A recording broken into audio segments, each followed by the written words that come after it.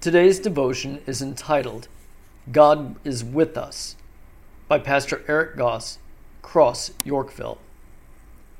And when the shepherds saw Jesus, they made known the saying that had been told them concerning this child.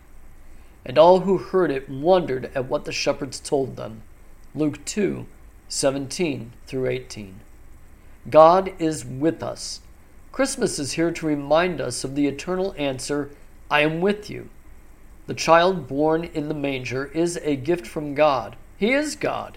He is God who came to save us from the heartache and brokenness of the world. Christmas isn't a day to hide the bad with the good. Pretending everything is okay for a day doesn't solve the problem. In fact, it usually makes it worse. Legacy.com reveals that more deaths happen in January than any other month of the year. Unfortunately, it appears pretending to cover over our own heartache doesn't fix anything. It only delays it. God sees our heartache and did something about it. He left his throne and came to dwell, live, and experience this earthly world in the same way we have. He didn't come to earth for its beautiful seasons and happy people. He came to save us, not be like us. He only became one of us because it was necessary to accomplish his gift of salvation. Christmas celebrations often try to pretend everything is fixed, if even for a day. Divided families pretend to get along. No holiday or amount of pretending will fix any of this.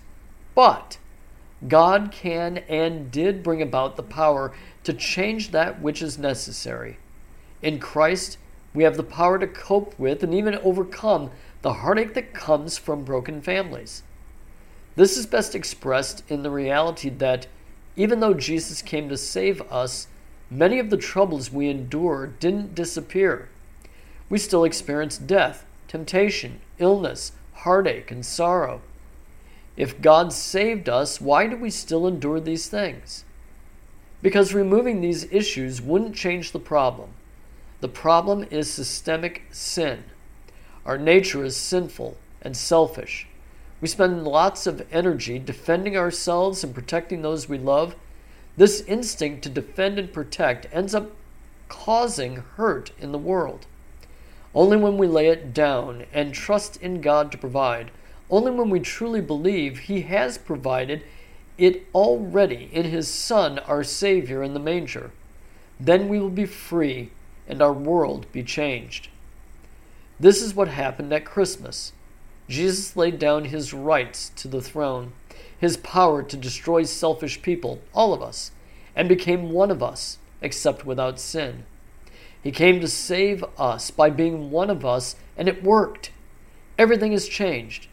When we live in that truth and trust our Heavenly Father with our own lives, it changes us too. When we know He would die for us before letting us get hurt, we too have the power to bring that same change to the world around us. At Christmas, God came to earth to remind us, I am with you. Christ laid down His life for us, and we are saved.